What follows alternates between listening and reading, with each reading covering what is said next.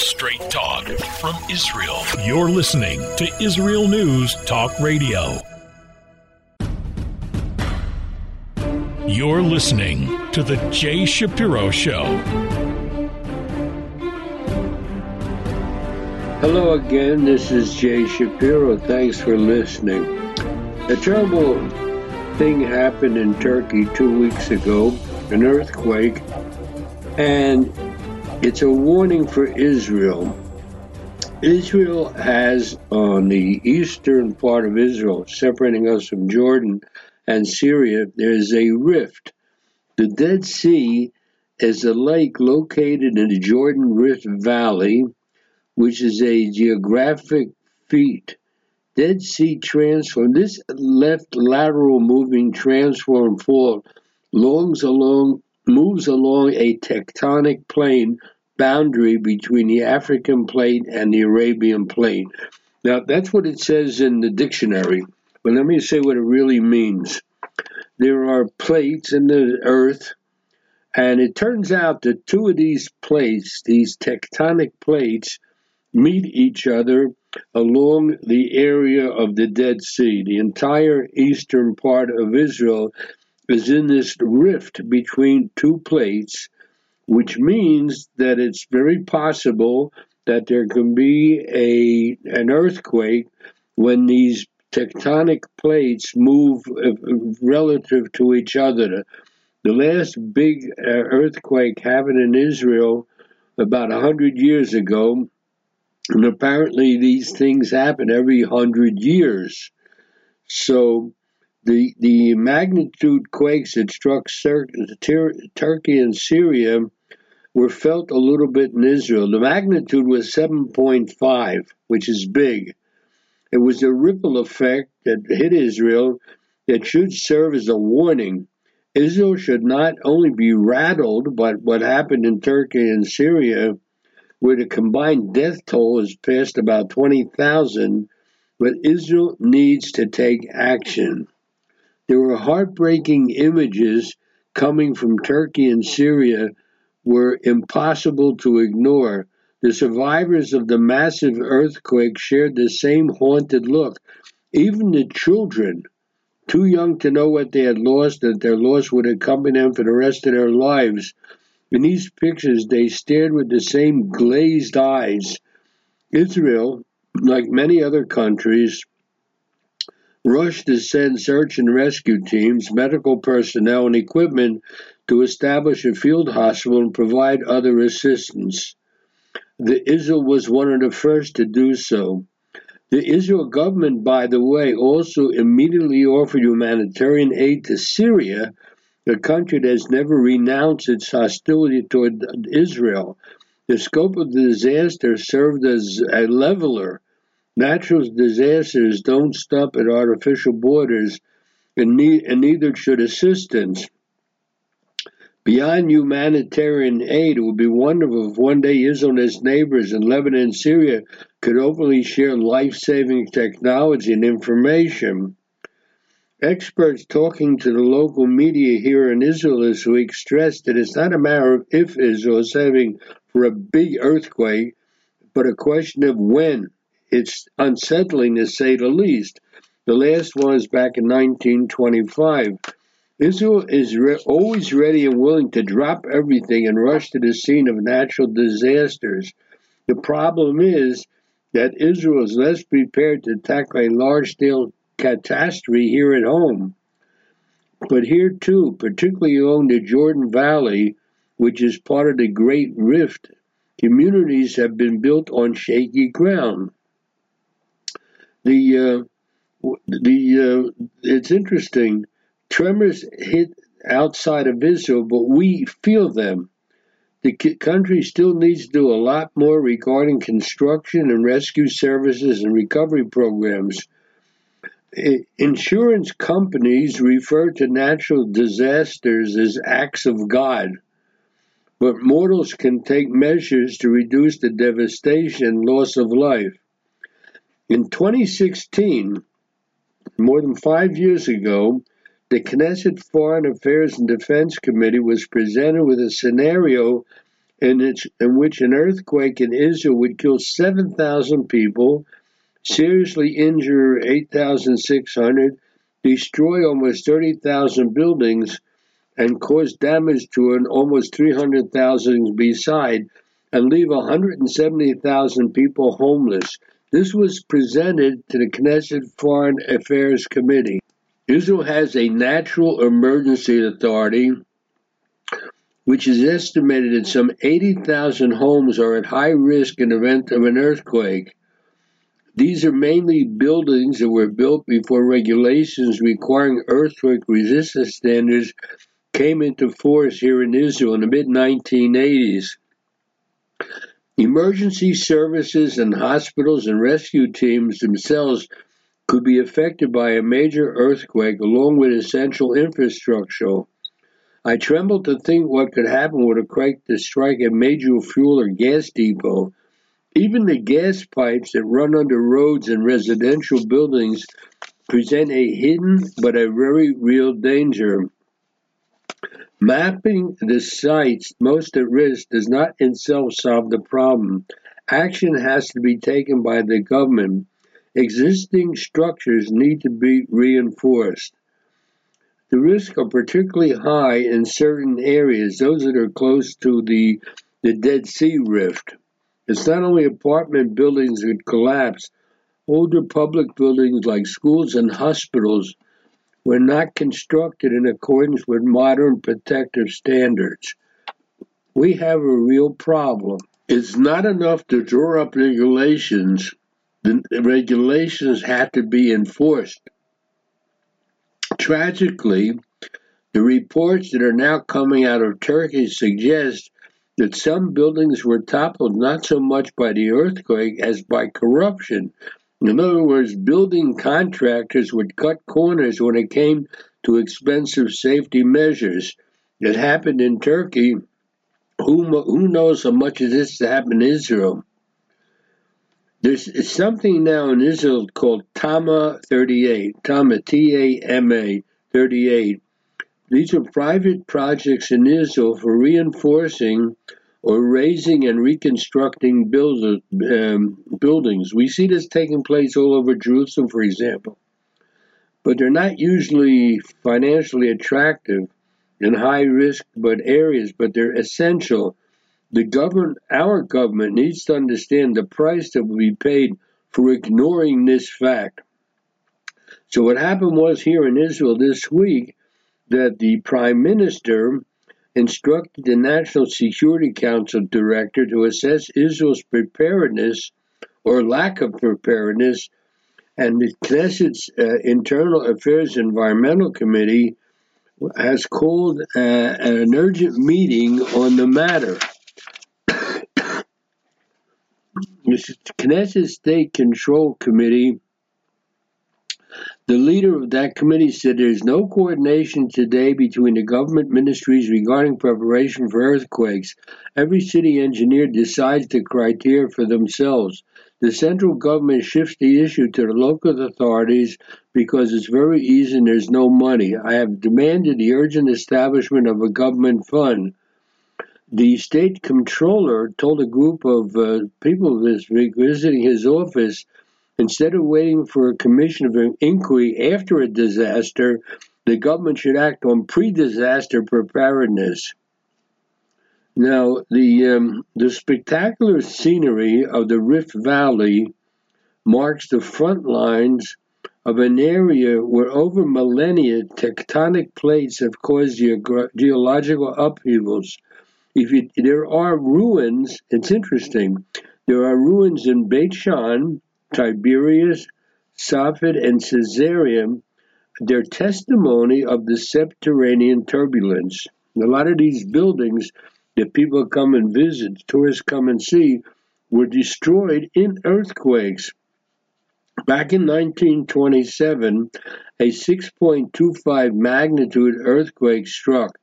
From its epicenter in the northern Dead Sea region, it caused hundreds of fatalities and massive destruction in Jericho, Tiberias, Nablus, Hebron, Jerusalem, and other places. The 1927, they called it the Jericho earthquake, There's also one in 1837. These are often treated as history rather than a warning of what could happen in the too close for comfort future. By the way, it's interesting. There is evidence of an earthquake in the Second Temple period in the year 31 before the Common Era, in which apparently 30,000 people perished.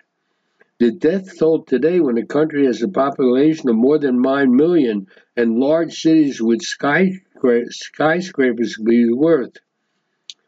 A whopper of an earthquake happened in November 1995. The epicenter was 100 kilometers south of Eilat. In other words, wasn't in Israel; it was in the Red Sea. It was forgotten almost as soon as the dust had settled.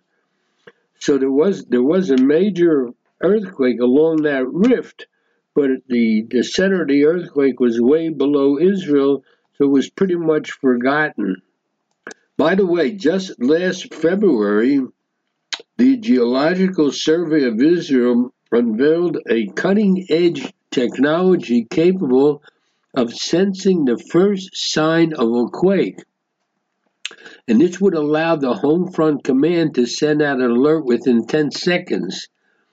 It's interesting, by the way. The system was given the name TRUA, T-R-U-A-A.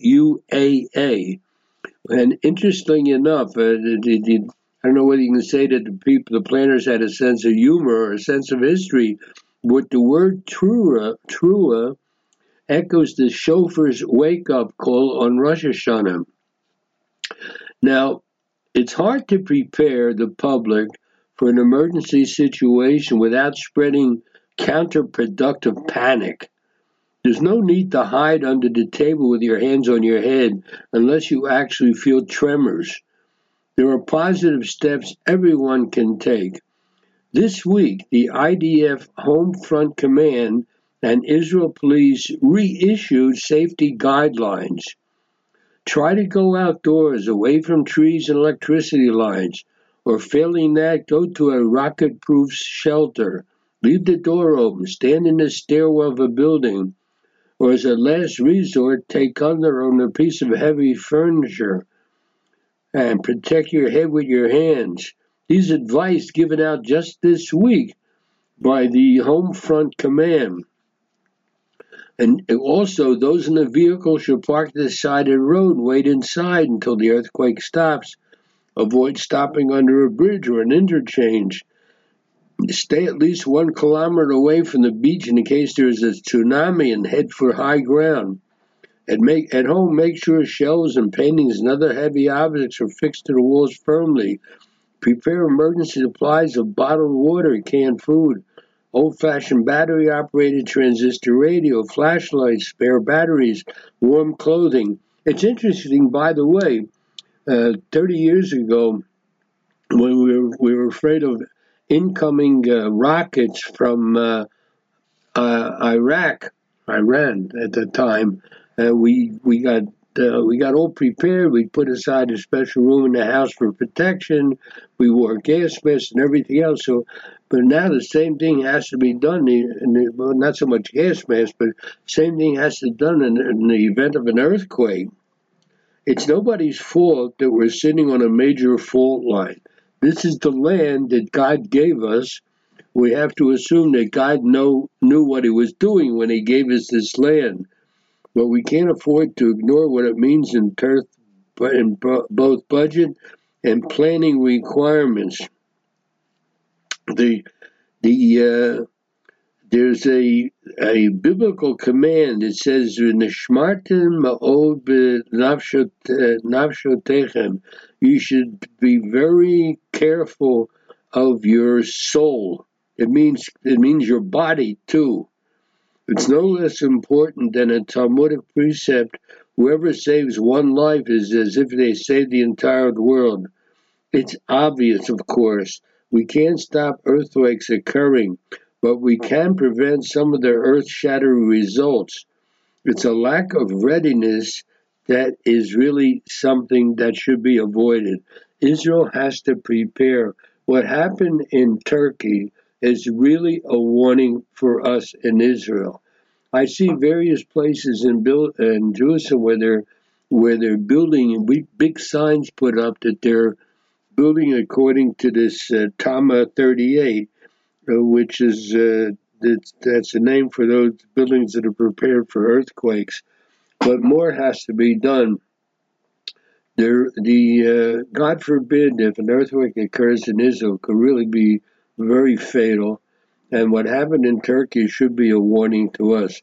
Incidentally, Israel was one of the very first to send a group there to help rescue people. And I was speaking with one of those people responsible for civil defense here in Israel, and he told me that the Israelis, at the very outset, when the Israelis got there, they were able to pull 25 people out of the earthquake alive, and that's considered a very high number. What happened in Turkey is absolutely a tragedy, but it's also a warning for us that we really have to make sure we're prepared, because we're on the same rift, and the same thing, God forbid, could happen to us. So hopefully the government is doing something about it and getting ready for it, because apparently an earthquake is going to happen. The question is, how prepared are we going to be? Hopefully we will be prepared. Now I want to switch the subject and say a few words about anti-Semitism. There's always room for a few words. According to a recent released annual report on anti-Semitism by the Diaspora Affairs Ministry, 2020 saw a marked increase of anti-Jewish hate incidents both in Europe and America. Many were sparked by conspiracy theories connecting the state of Israel with the spread of the COVID-19. Anti-Semitism is not a new phenomenon. World War I was called the world to end all wars, and we know only too well that was a false hope. Under the Treaty of Versailles signed in 1990, Germany was subdued and humiliated, and Germany was expected to assume all the guilt for starting World War I. She had to pay $33 billion in reparations to the Allies and cede territory. Her Navy and Air Force was dismantled, and the Army reduced to less than 100,000 men. The League of Nations was established to oversee peace in the world. Germany's total population in 1920 was about 60 million, and the unemployment stood at 6 million. And it was made up of disillusioned returning soldiers. So they started a stab in the back legend, attributed Germany and Austrian defeat, blaming the Jews for being traitors. It was believed, and it was spread around by the defeated German military leadership. And in other words, they lost the war. They blamed it on the Jews. So they couldn't pay reparations. They had a financial crisis. The people went shopping carrying their money in suitcases. Things were really bad. They had to find somebody to blame, and they blamed the Jews. It was a conspiracy theory. So it's interesting. The Jews were blamed. The Weimar Republic existed from 1919 until 1993. Some 40 parties are represented in the German parliament, and there were general elections, and the Nazis' propaganda depicted Weimar as a government run by Jews, Marxists, and Bolsheviks. And when they came to power, they said the Jews have stabbed them in the back, and they claimed that the German army didn't lose World War I on the battlefield, was betrayed by the civilians on the home front, especially the Jews. So the anti-Semitic instincts of the German army were revealed, and well before the stab in the back myth became the military's excuse for losing the war. People look for excuses to blame Jews, and that is happening now in many places.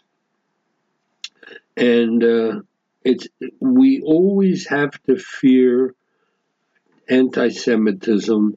It is rising in the United States. It's rising in Europe also because of a lot of the tremendous influx of Muslims into Europe. And there's always a fear that when anything goes wrong, the Jews will be blamed. And now that they have a large Muslim population, and it becomes even easier to blame the Jews. So anti-Semitism in Germany was deep-rooted in the culture. It just has to be brought to the surface. And whenever things are tough, it is indeed brought to the surface. We really and truly have to keep an eye on anti-Semitism because it is growing in the Western world, and it's something that is very frightening, and it's something we must keep our eye on. And when I see more information put out by the various organizations devoted to fighting anti-Semitism, I'll update myself and I'll update the listeners. It's an important subject. I'll be back after the break. Warning. Take cover. The Jewish Truth Bomb is here. The show that will explode all the false narratives and fake news. Join host Lenny Goldberg each week as he wires the news together and detonates it through biblical verses that will deliver a shockwave that will blow you away. Don't miss it. The Jewish Truth Bomb. Every Monday. You're back again with Jay Shapiro. I want to say a few words about the Temple Mount here in Jerusalem. The Jordanians have allowed the Temple Mount to become a center of incitement and violence. Standing beside every world leader he possibly can, and when meeting Israel's prime ministers too, Jordanian King Abdullah defiantly declares his self-anointed custodianship over the Temple Mount and all the holy sites in Jerusalem. Truth of the matter is, there is no Jordanian custodianship or jurisdiction in Jerusalem. It's never been agreed upon by Israel. It does not exist in any international accord. All Israel acknowledges that the Hashemite kingdom of Jordan has a special role to play on the Temple Mount. Now, let's think for a moment into the responsibilities that devolve from a Jordanian special role at the Temple Mount. By the way, we call it Har Habayit in Hebrew. The Muslims call it Al-Haram al-Sharif, or the Noble Sanctuary.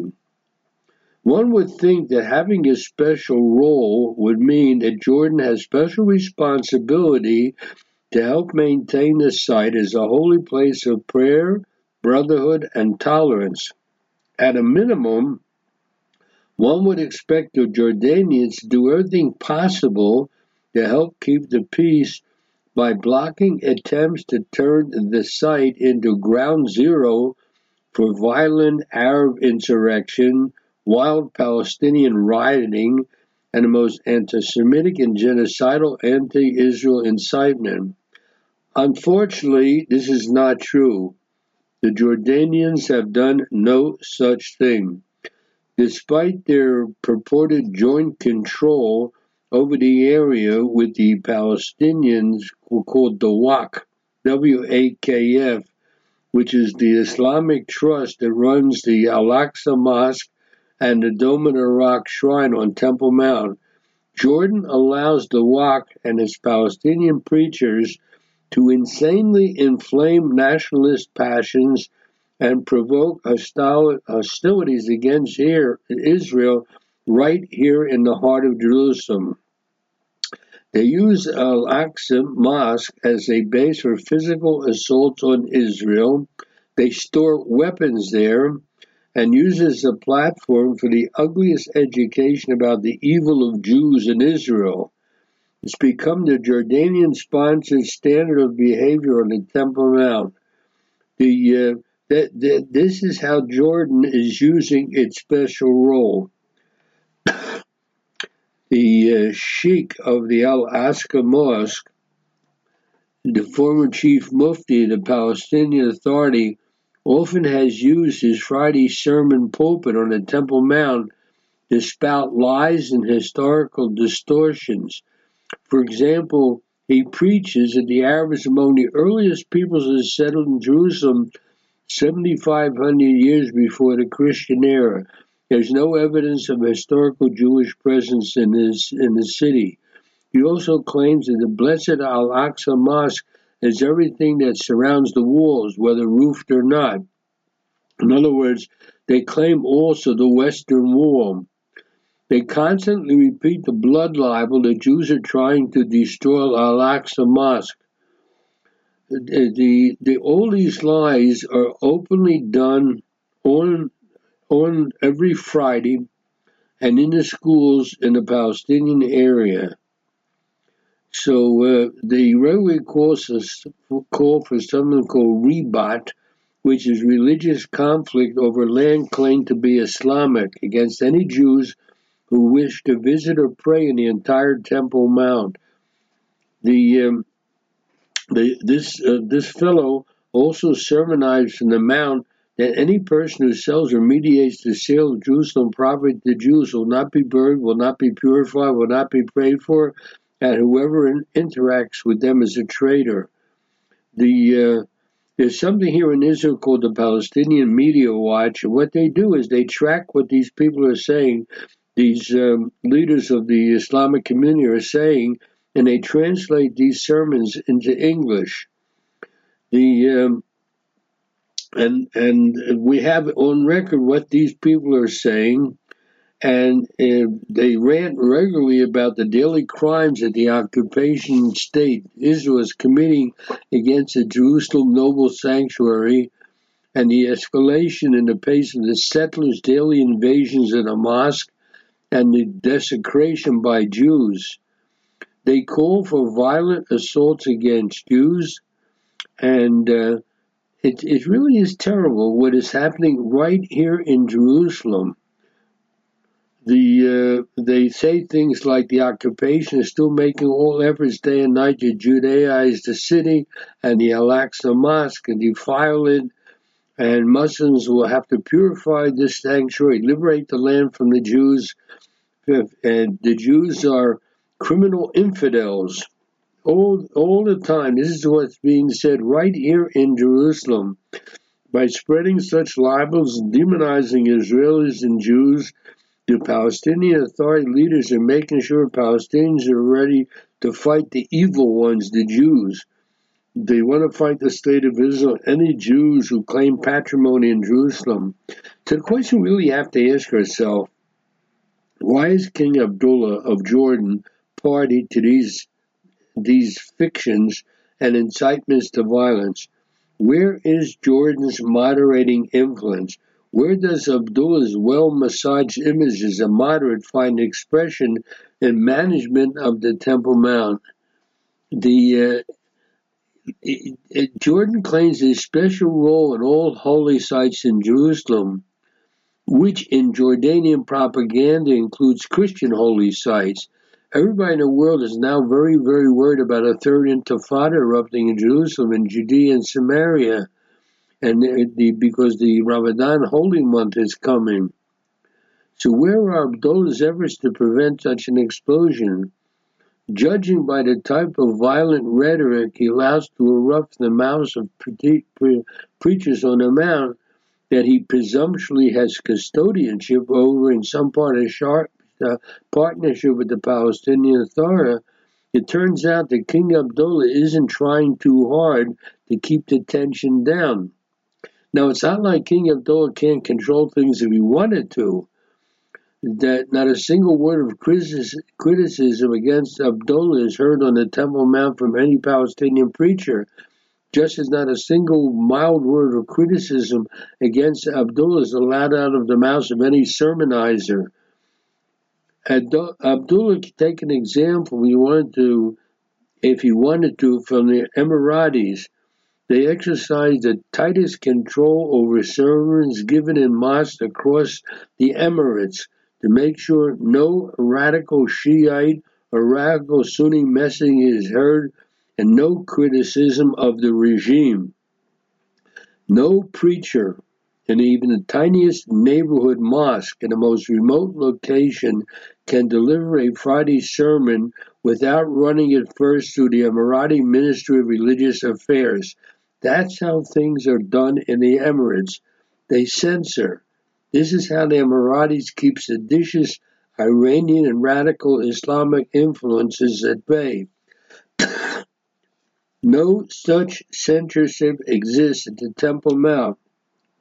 This is the most sensitive, explosive, holy site in the world.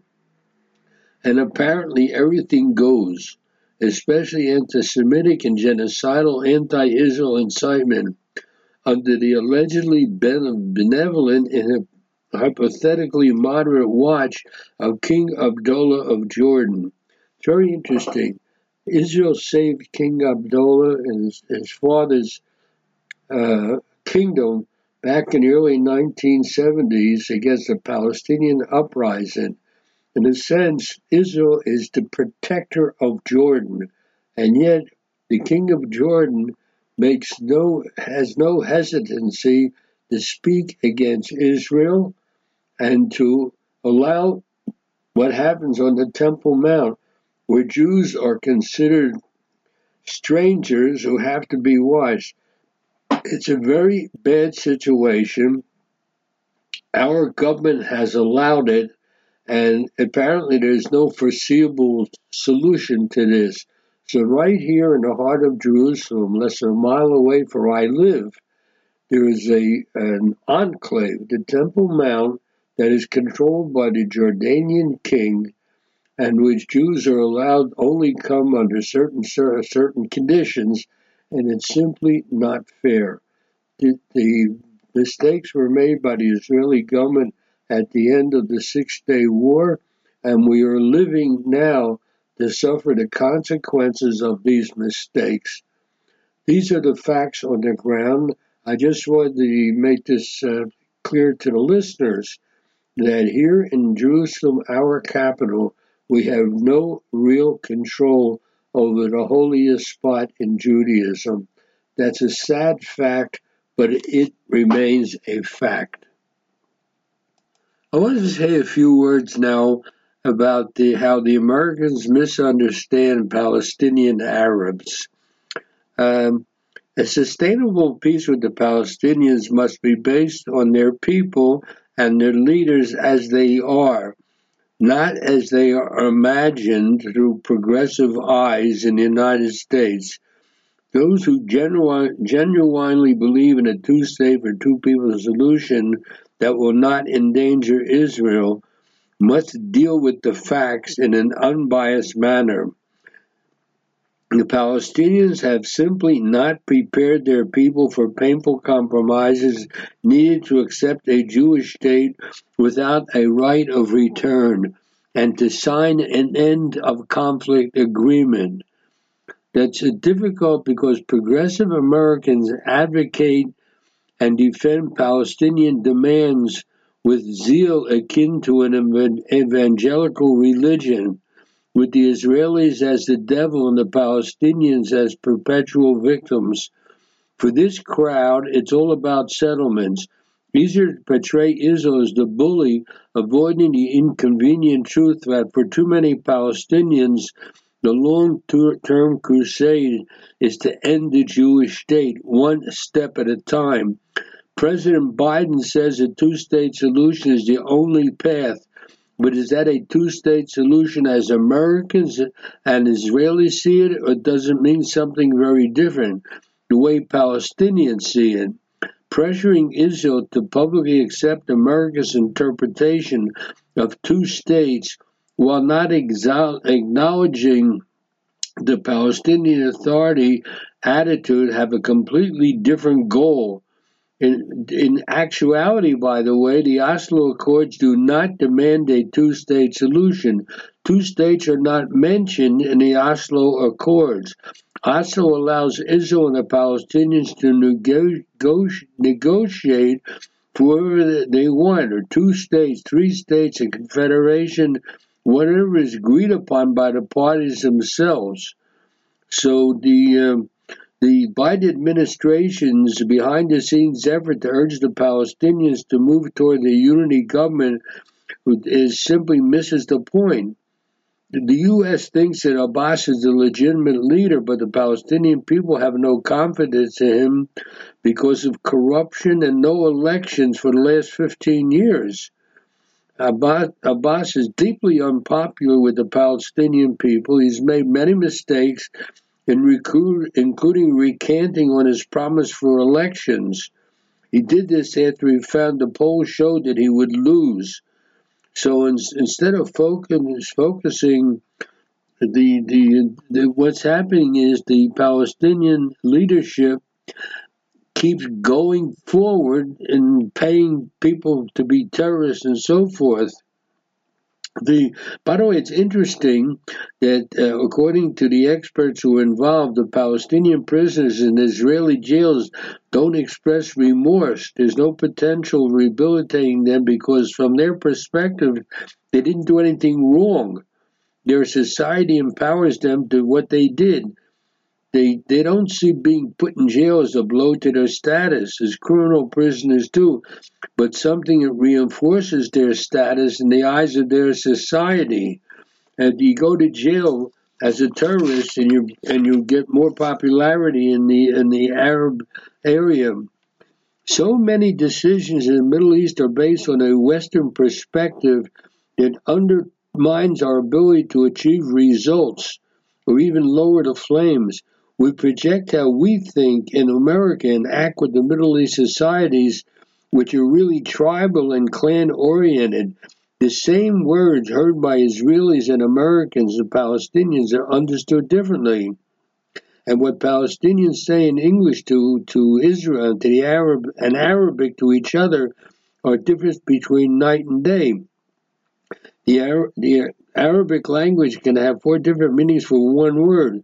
It allows for ambiguity and leads to misunderstanding with Israelis and Americans whose international agreements are meant to be clearly understood by each party. It doesn't work in Arabic. This leads to misconceived analysis and decisions, whether we're talking about how best to give humanitarian aid to Gaza without it falling into the hands of Hamas, or a 2-state solution, or how Palestinians respond to American appeasement. We expect Palestinian leadership and society to interpret our actions as we would if we were in their place. Like much of the Middle East, Palestinians think collectively, like tribes and clans. They're less attached to the nation states introduced over 100 years ago by European colonial powers. Secular in the Muslim world means something very different than it does in the West. The Palestinian Authority has understood by the Democratic administration in Washington is not the same as is understood here. Minimizing the religious dimension of the Israeli-Palestinian conflict explains why presidents of both parties for the last half-century who have offered peace plans have failed time and again. The American intention to reopen the Palestinian consulate in Jerusalem or find a way around the Taylor-Force Act to transfer funds to support the Palestinian Authority financially misreads the situation, will have the unintended consequence of hardening Palestinian positions. In the Middle East, what the Americans are doing is seen as weakness. For example, the Taylor-Force Act prohibits funding of the Palestinian Authority that supports terrorism and rewards families. A new bill submitted by the progressive members of Congress highlights either naivete based on projecting a Western perspective on the Palestinians or perhaps real animosity to Israel. They talk about the Israeli occupation being the source of the conflict without mentioning the role of Palestinians. A American congressman named Khanna said, I believe there is space in American politics to be pro-Israel, pro-peace, and human rights progressive. Hidden in the legislation is conditioning U.S. foreign aid to Israel, a euphemism to end support of Israel. It does not meet the progressive agenda. It includes boycotting Israel from disputed terrorism. Meanwhile, these activists, they forced the removal of Biden's commitment to replenish the defensive Iron Dome anti-missile system, which saves both Israeli and Palestinian lives.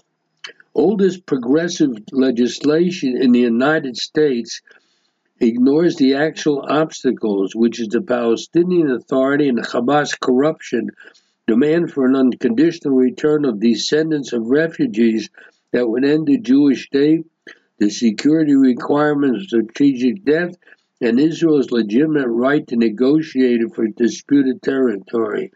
Truth of the matter is, it's time for America to see Palestinians as they are, not as their progressive supporters romanticize them, especially if you ever want to make progress for peace while ensuring Israel's security, which is a vital U.S. national interest. It will begin with educating young people that a Jewish state must be accepted without nuance in all its Arabic meanings if they are to achieve their goal of an independent state. They don't want that. They want to destroy the Jewish state, and the politicians in America simply do not understand the goal of the Palestinian Authority and the Palestinians. That is one of our major problems, and something we hope our government will stand up for us and not give in to the often innocent moves by the Americans that helps the Arabs and helps the Palestinians without bringing us any closer to peace in this area. I'll be back after the break.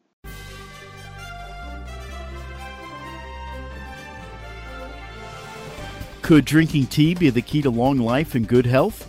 Could be if that tree is made from olive leaf extract. The olive tree, regarded by many as Israel's national tree, could be that key to long life and good health. Israeli researchers report that the olive leaf extract may act as a hypoglycemic agent, lowering high blood sugar levels often seen in human diabetic subjects. It's no coincidence that olive tree leaves have been widely used in traditional remedies in European and Mediterranean countries as extracts, herbal teas, and powder. Always check with your own doctor, but olive leaf extract may help reduce a person's risk of developing type 2 diabetes, improve cholesterol levels, lower blood pressure, and help with weight loss. For more information on the high-tech world today, visit IsraelTechTalk.com. With your INTR Tech Minute, I'm Bob Aiello. Hello again, you're back with Jay Shapiro. The first thing I want to speak about on this portion of the program is a very critical thing that's happening now in Israel. Without going into the details, there are essentially three parts of the government. There's the executive, there is the Congress, the legislative, and there's the Supreme Court. Now in Israel, the executive is really part, in a sense, it's really part of the legislative, because what happens is you have a president, but the president's a very separate thing in Israel. He doesn't have the power like a president in the United States. But from the majority parties, they choose a government that essentially is the executive. They're really part of the Knesset, which is the legislative. At any rate, what's happened over the last 20 to 30 years is that the judicial part of the government has taken on more and more power, and now the present government, the new right-wing government, is essentially trying to pass laws to reduce much of the power of the legislature. It's felt by many people that the judicial, that is, has too much power, and also the judicial has a problem by the fact that it's really not elected by the people. It's a certain committee that chooses who the judges will be, and it's sort of self-perpetuating. Judges essentially choose other judges. It's a little bit complicated, and I don't want to confuse the listeners, but there's a committee, I think it has 9 people, who choose who the judges are going to be in this country, and tremendous weight in this committee is given to judges who already are sitting in judgment. So what the new law that they're trying to pass is simply not to do away with the judicial portion, of course, heaven forbid. The idea is to reduce the power of the judicial branch of the government. And it's brought a tremendous amount of feedback, and there at this moment while I'm recording this program, there's a huge demonstration about 2 miles away from my house at the Knesset by people who do not want to see any changes made in the power of the judicial branch. And as I said a moment ago, slowly over a period of years under the highest court, the judgment, Judge Justice Barak, the court assumed many powers that made it essentially a non-elected part of the government having more power than it should. So those who agree with this, so those who don't agree, and it's really bringing the country up to really a crisis that we have not experienced in many years, if ever. So no one is disputing the right to protest, but it's not possible and it's prohibited to call for violence or to act violently, call for civil disobedience, or force a strike on many who do not want it.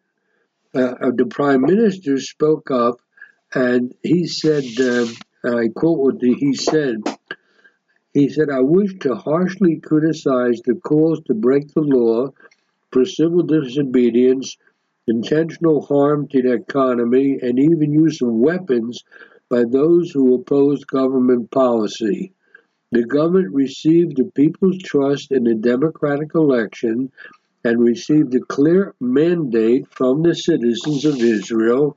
No one is disputing the right to protest, but it is not possible to have violence, to act violently, or to just call for civil disobedience. And he went on to argue, interestingly enough, that during the Gaza disengagement back in 2005, the right-wing camp did not behave in the same way. For example, and this is true, I remember this back in 2005, back in the disengagement in 2005, people were actually thrown out of their homes. I remember those days quite clearly.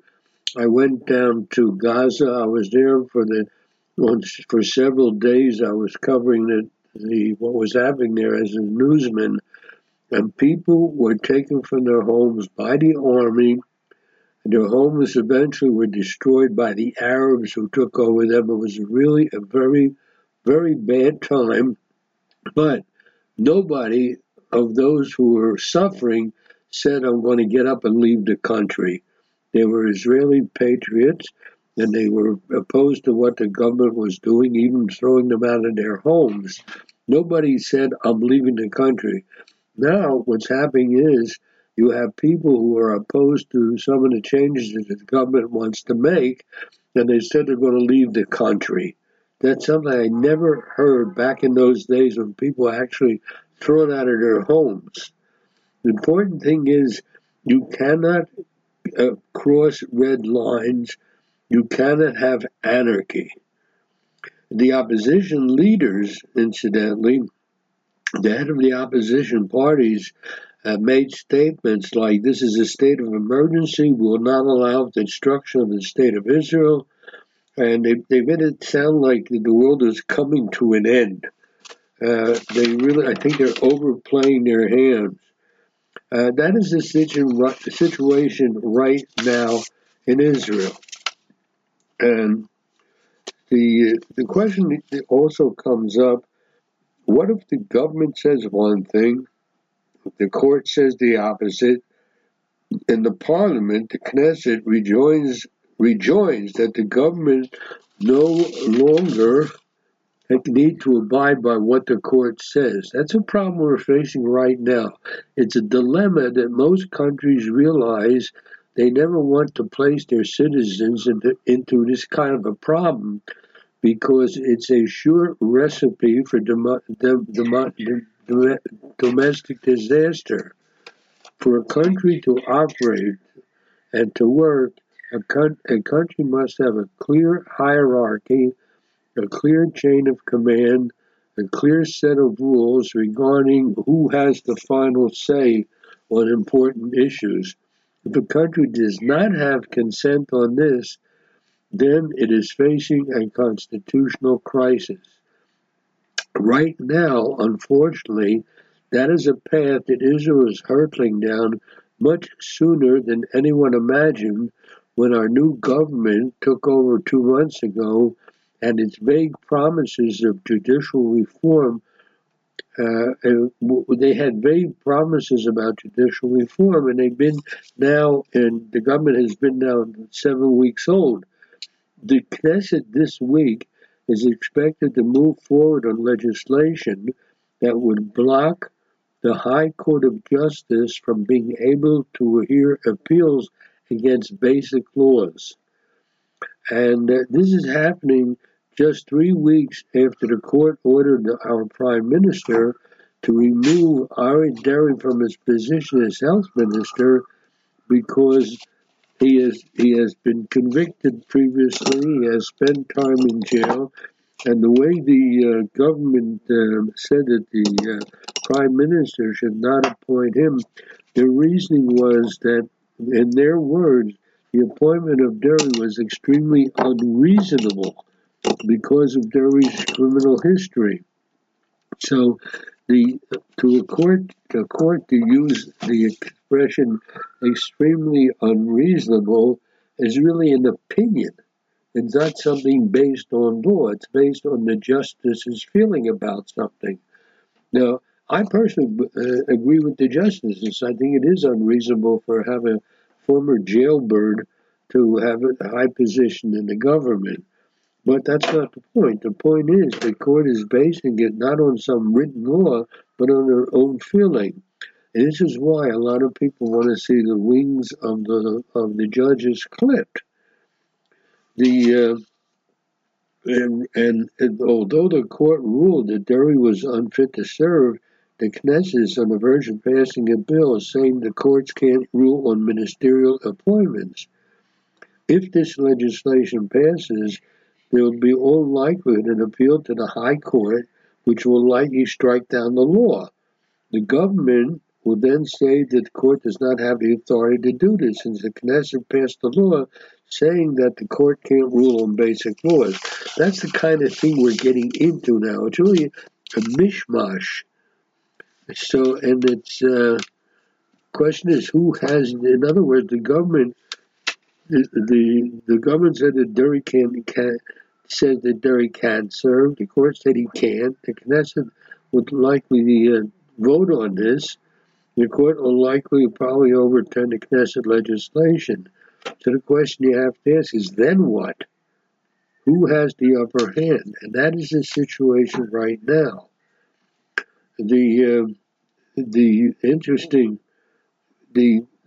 If this new judicial reform proposal passes, it will effectively cancel the power of the High Court of Justice to cancel decisions of the Knesset. So, for example, imagine that the government orders the Israeli army to demolish an illegal Palestinian structure in Area C, and the Palestinian petition the High Court against the move. Imagine then the court rules in favor of the Palestinians and tells the government can't do this.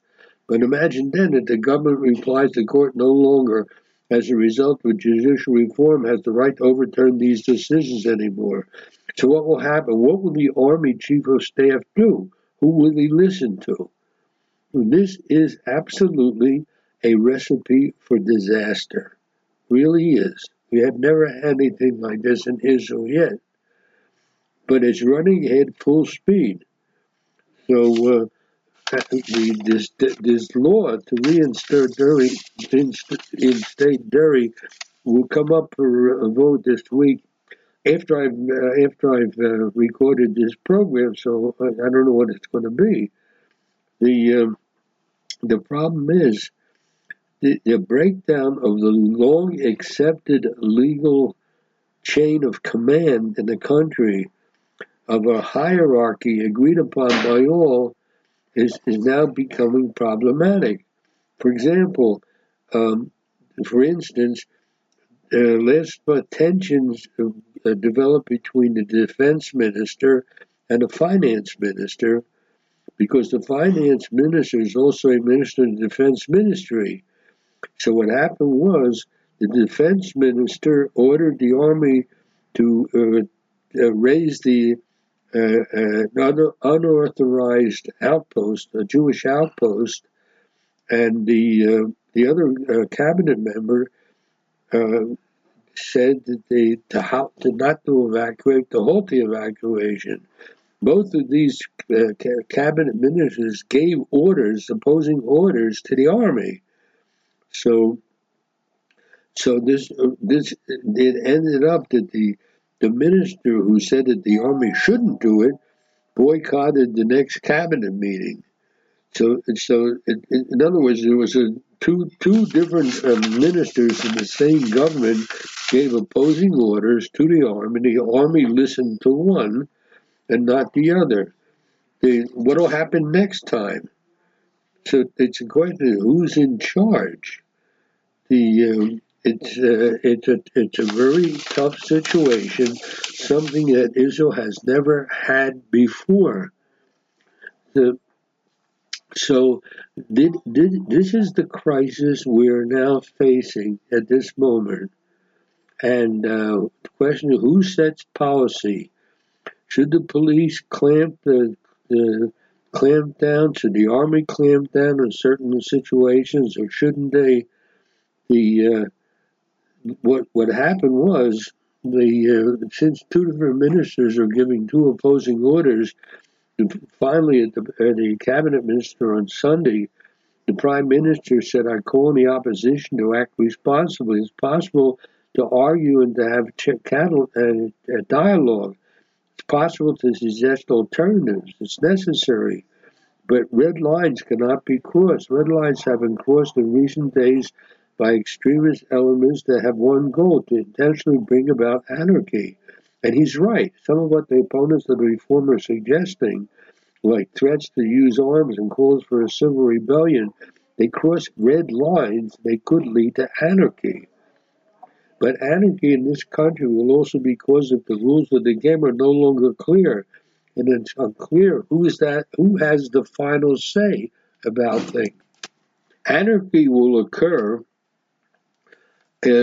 when the rules of the game are no longer clear, and it's unclear who, as I said, who has the final say. The result, if the police are put in a position of having to decide whose orders to follow, those of the national security minister or the police commissioner. So it's really anarchy is facing us. If the army has to decide who to listen to, the high court or justice or the government, this is a situation we are facing right now in Israel. It is a critical moment in our history, and hopefully cooler heads will prevail and this thing won't get out of hand. But it is indeed one of the most serious internal crises that Israel has faced since its founding. No two ways about it. Now I'm going to change the subject for a moment, completely change the subject, something which is interesting. Back in 2005, the government imposed a disengagement and kicked a lot of Jews out of their homes. Now, Israel this week took a first small step toward the reversal of that disengagement law, because the ministers in the present government approved the legislation that would pave the way to rebuild the 4 northern Samaria settlements that were destroyed back in 2005. Of course, the Samaria Regional Council enthusiastically accepted what's happening. It's a symbolic change to the overall Gaza pullout back in which 21 settlements were evacuated. They were, as I said before, these were very disturbing times. But again, the interesting thing is that the right wing, the people who actually were thrown out of their homes, did not say they're going to leave the country. They protested peaceably. I remember being part of that protest, and the people said, all right, that's what the government did. We protested. We're certainly not going to leave the country. We're certainly not going to be violent. And now, while the possibility of violence is now facing us over the change in the basic law that I mentioned at the beginning of this section of the program, the government is now trying to make up for what it did back in 2005. Right-wing politicians have pushed for over the years to advance legislation, and the matter now moves to a preliminary reading in the Knesset, and it will be followed by a Knesset committee discussions and 3 more readings in the plenum before the bill could be passed. At issue, what is the issue? The ability to rebuild 4 destroyed settlements in Samaria, all of which are in areas so isolated they're outside the parameters of former U.S. President Donald Trump's peace deal, which proposed for Israel to apply sovereignty to 30% of the West Bank. These sites are former settlements. They're considered to be in a closed military zone now, prohibited to Israeli civilians, and this new legislation, if passed, will lift this ban.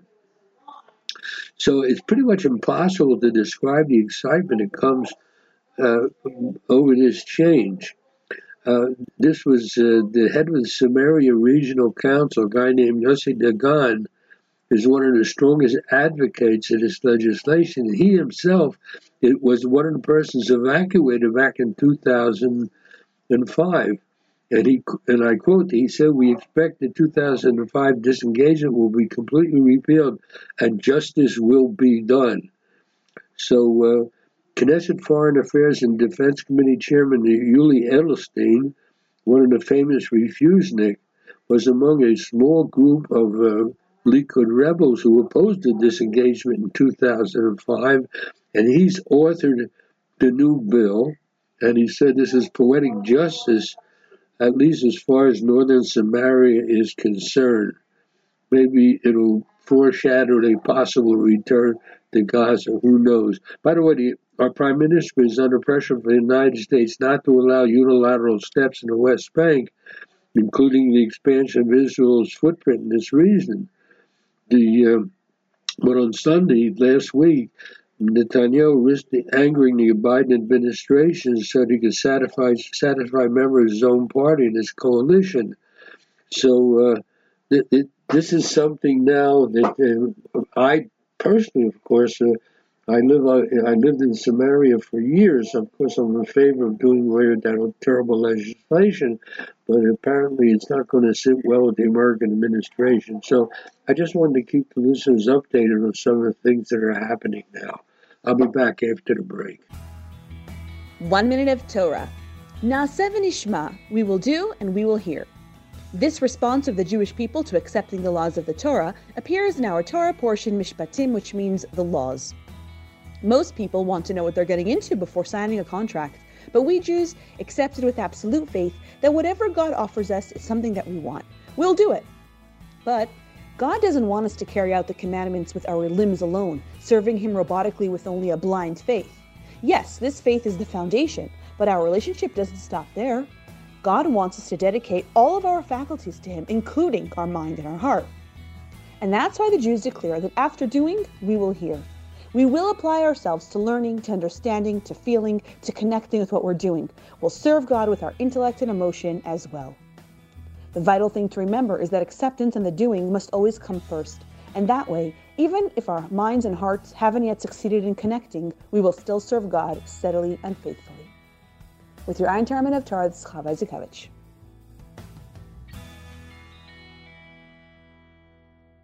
You're back with Jay Shapiro. As I was preparing my notes for this segment of the program, I came across an article in the Jerusalem Post, the English language newspaper, that so shocked me that I felt that I had to say a few words about it. The article was written by apparently an American Ole. I will not mention his name, but he said the following. I'm quoting now. I moved to Israel more than a decade ago out of a strong sense of Zionism. I served in the army, worked in high tech, paid my taxes. I was married here and started a family here. This country has been my home. I loved it and it loved me. Last week I received a WhatsApp from my commander calling me up for reserve duty in May. It was a routine message. I had received it multiple times a year since my discharge, and I have always responded in the affirmative. Over the years, I have cumulatively spent many months away from my wife and child, proudly in the service of my country.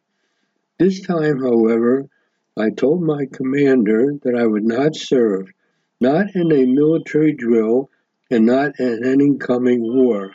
I will not lend my tacit support to a country that allows basic human rights to be pulled away at the whim of a slim 61-seat Knesset majority. I hope that my brothers and sisters in arms join me." Unquote. I was absolutely disgusted by this article. I couldn't understand why the Jerusalem Post would print it.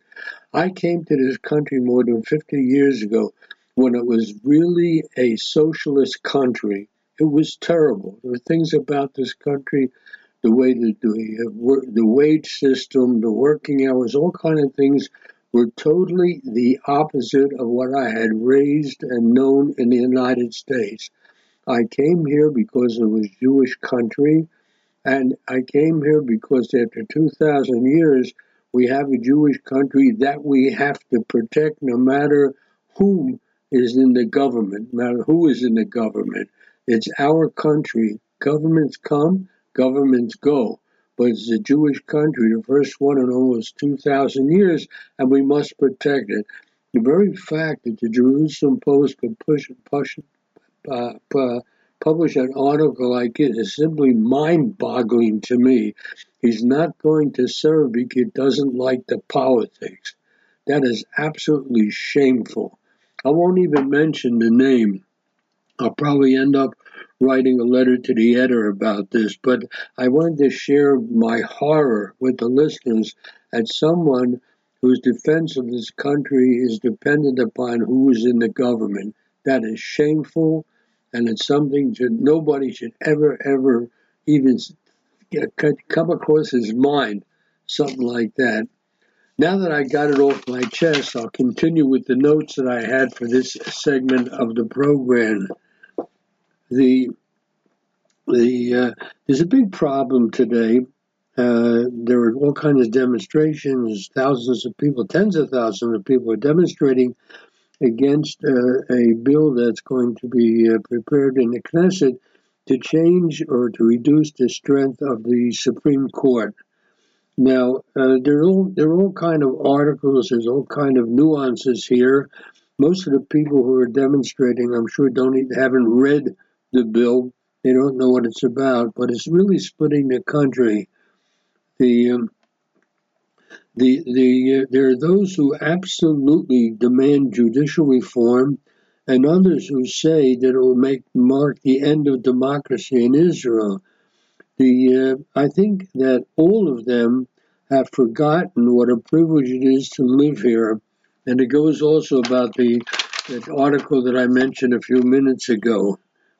For the first time in 2,000 years, we created a sovereign nation that is the envy of the world for its technical achievements, its staying power in the face of enemies around us who have been bent on our destruction for so many years.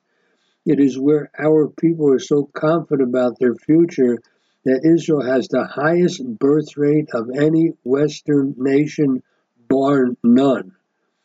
Having such a record of achievement in the face of odds to the contrary, it seems the best we can do now is tear ourselves apart internally about an issue that probably 80% of the population agrees needs addressing. Have we really sunk to the level of politics where everybody who disagrees with us is an enemy to be disenfranchised and belittled? Have we no ability to recognize when it comes to the topic of judicial reform there is a middle ground? Because there is a middle ground in every situation with our opposing viewpoints. Are we actually totally bereft of sufficiently intelligent people who can bring the sides together and hammer out a compromise that the majority can support? Do politicians on either side of this issue seriously want this agreement to end in a civil war with Jews fighting Jews? The mayor of Tel Aviv said something terrible the other day about Jews fighting Jews. I hesitate even to repeat what he said, but he essentially called for a civil war. Listen, the fact is that this is the third time in the history of mankind that Jews have enjoyed sovereignty over this land. On both prior occasions, sovereignty lasted just 75 years, according to historians, and in 2 months from now, the modern state of Israel will celebrate the 75th anniversary of its founding.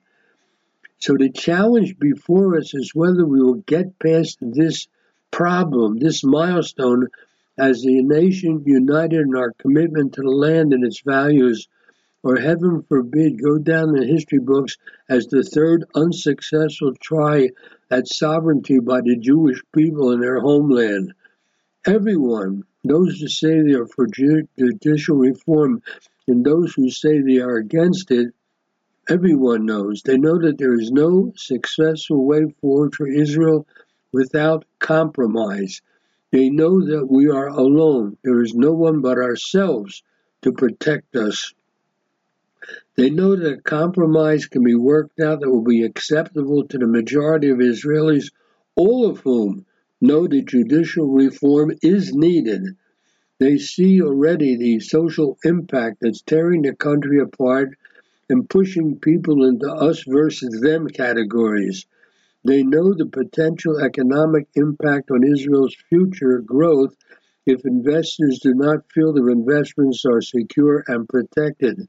And they know that the lesson the last 75 years have taught us is that the only way to survive here is to band together in the face of those who even today remain committed to our ultimate destruction.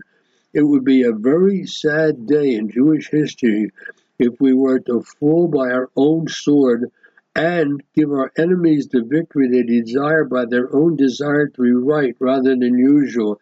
Israel is the fulfillment of 2,000 years of dreaming, coupled with a commitment to make that dream a reality. We dare not be guilty, again, of letting that reality slip out of our grasp. Should we let that happen, the stain will be ours to bear for generations to come. It is a tough time. We have to compromise, and I'm sure that we will. It's a terrible thing that after 75 years, we've reached a point where people are willing to destroy the country, not go and do their military service because they don't agree with the government. That is simply a no-no. Nothing like that should ever be envisioned, let alone spoken about.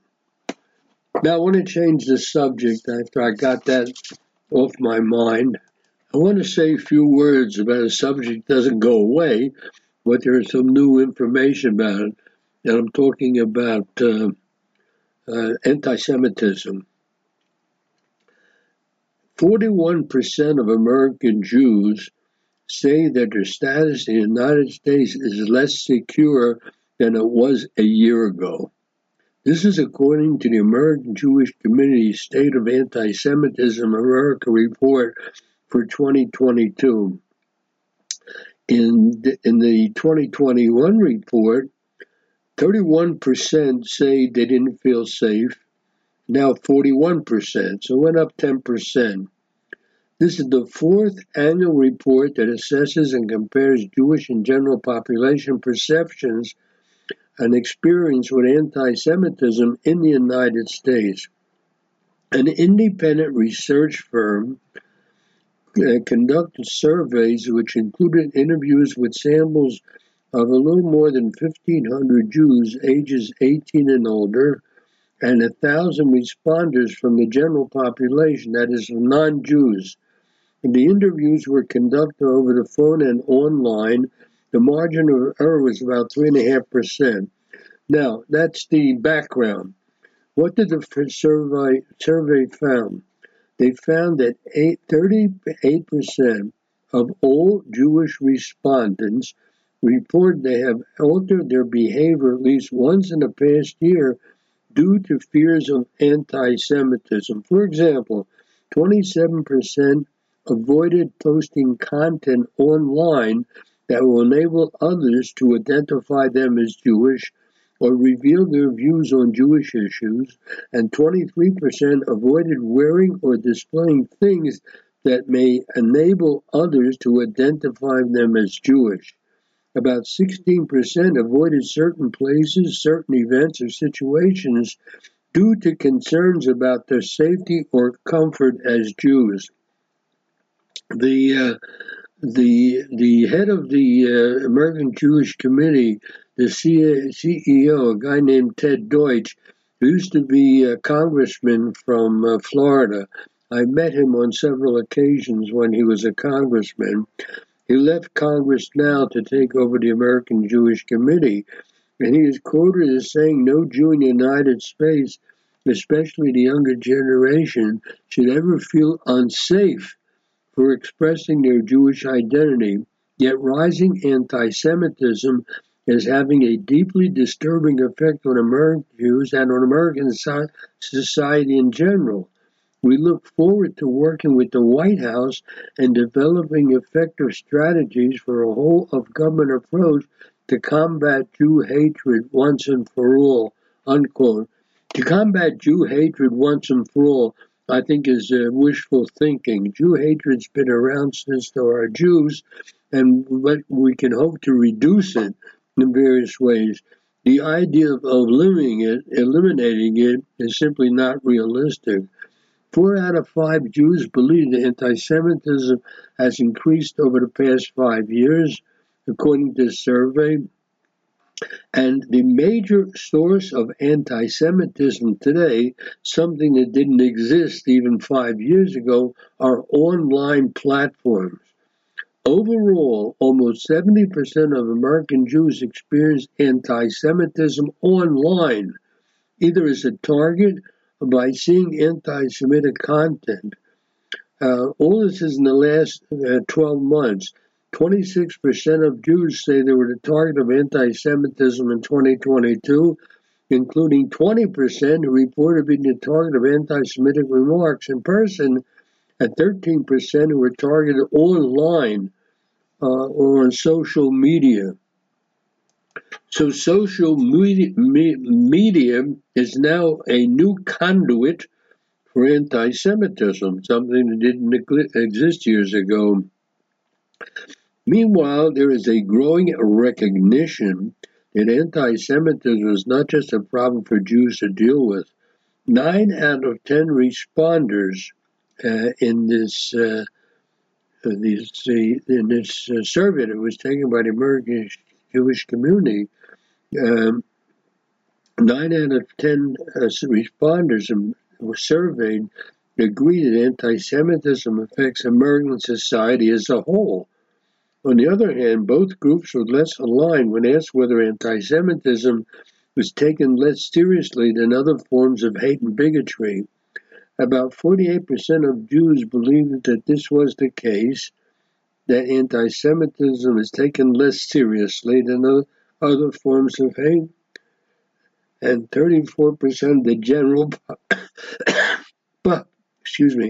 34% of the general population say that anti-Semitism is taken less seriously than other forms of hate. Now, since I said a few words about anti-Semitism in the United States, it's interesting to see what's happening as far as anti-Semitism is concerned in the United Kingdom.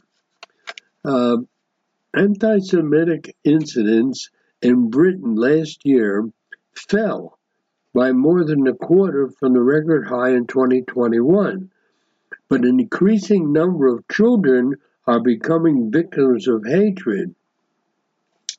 The annual report by the Community Security Trust, which advises Britain's Jews on security matters, recorded 1,652 anti-Semitic incidents in 2022, down about 27% from previous years.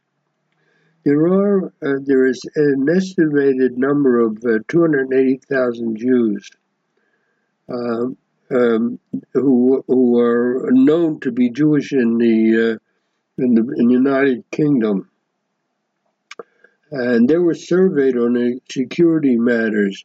Each month, the CSI, the Community Security Trust, receives well over 100 reports of anti-Jewish hatred. Look, this is what everyday anti-Semitism now looks like, without any particular trigger event, whether domestic or overseas. In other words, anti-Semites don't wait for Israel or the Jewish people to do something to be anti-Semitic. They seem to have they've nurtured anti-Semitism in their mother's milk. Apparently, the 2021 record number was fueled by a reaction to a rise in violence in Israel and Gaza. And whatever happens in Israel, you get all kind of responses. There is a reduction in the number of anti-Semitic incidents recorded, but is a sobering reminder that anti-Semitism continues to be a scourge on British society. And the Home Secretary, a woman named Suella Braverman, I don't know if she's Jewish or not, but she said anti-Semitism is a scourge in a society. We cannot be complacent. Anti-Semitism is here to stay. So every year there's these organizations who make a living by doing these surveys on anti-Semitism. I really question whether all these surveys are needed every year. It gives a lot of highly paid Jewish professionals a good salary, but I don't know if rise or fall of anti-Semitism really makes any difference in what the governments will do about it.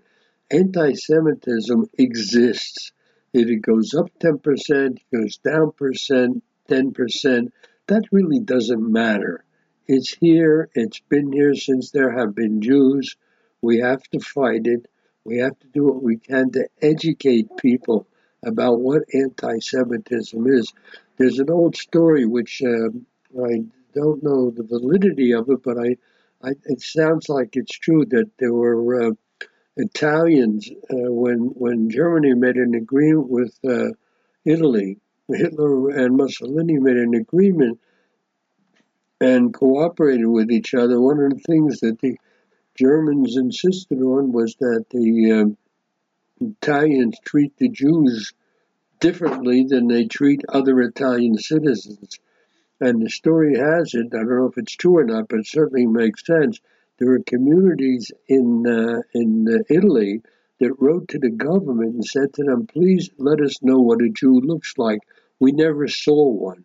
There are many places in Europe that have never seen a Jew. And so when you tell them they have to be anti-Semitic and mistreat the Jews, they have to know who the targets are.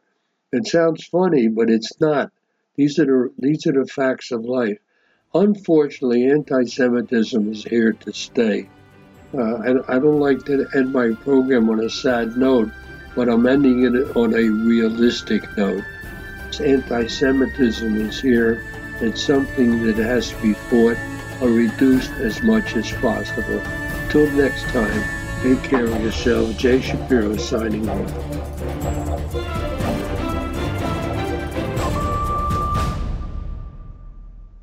Israel News Talk Radio's chat room. Just click the orange button at the top of the IsraelNewsTalkRadio.home page, log in as yourself or an anonymous guest, and join in on the fun. You'll meet other listeners from all over the world who listen to Israel News Talk Radio, and you can make new friends. Israel News Talk Radio's chat room. It's the closest you can get to being in the studio with us. We love listening to Israel News Talk Radio. Where can you get the inside news on Israel? At Israel News Talk Radio, we're dedicated to sharing Israel's inside story with the world by providing our listeners with news on Israeli politics, current affairs, and Israeli Jewish culture. The Israel News Talk Radio homepage also provides you, the listener, with useful information at your fingertips, with scrolling news headlines, weather, currency exchange, Shabbat candlelighting times, and so much more. Our radio programming is always accessible and on demand. We operate absolutely free of charge for everyone, everywhere. If you love what we do, partner with us now by becoming an Israel News Talk Radio supporter. With your support, you'll be inscribed on our Israel News Talk Radio Wall of Fame. There's nothing like us in the world. Be part of something great. Israel News Talk Radio. Straight talk from Israel. If you love Israel News Talk Radio, then you'll love our Facebook page. We keep you up to date on what's happening in Israel, plus little surprise treasures that we don't share on the radio. Go now to follow us on Facebook. Just look for the Israel News Talk Radio Facebook page, and don't forget to subscribe and follow us by clicking on the like button. We post great stuff there that you'll want to share. Israel News Talk Radio on Facebook and Israel News Radio on Twitter. News, opinion, and more. You're listening to Israel News Talk Radio.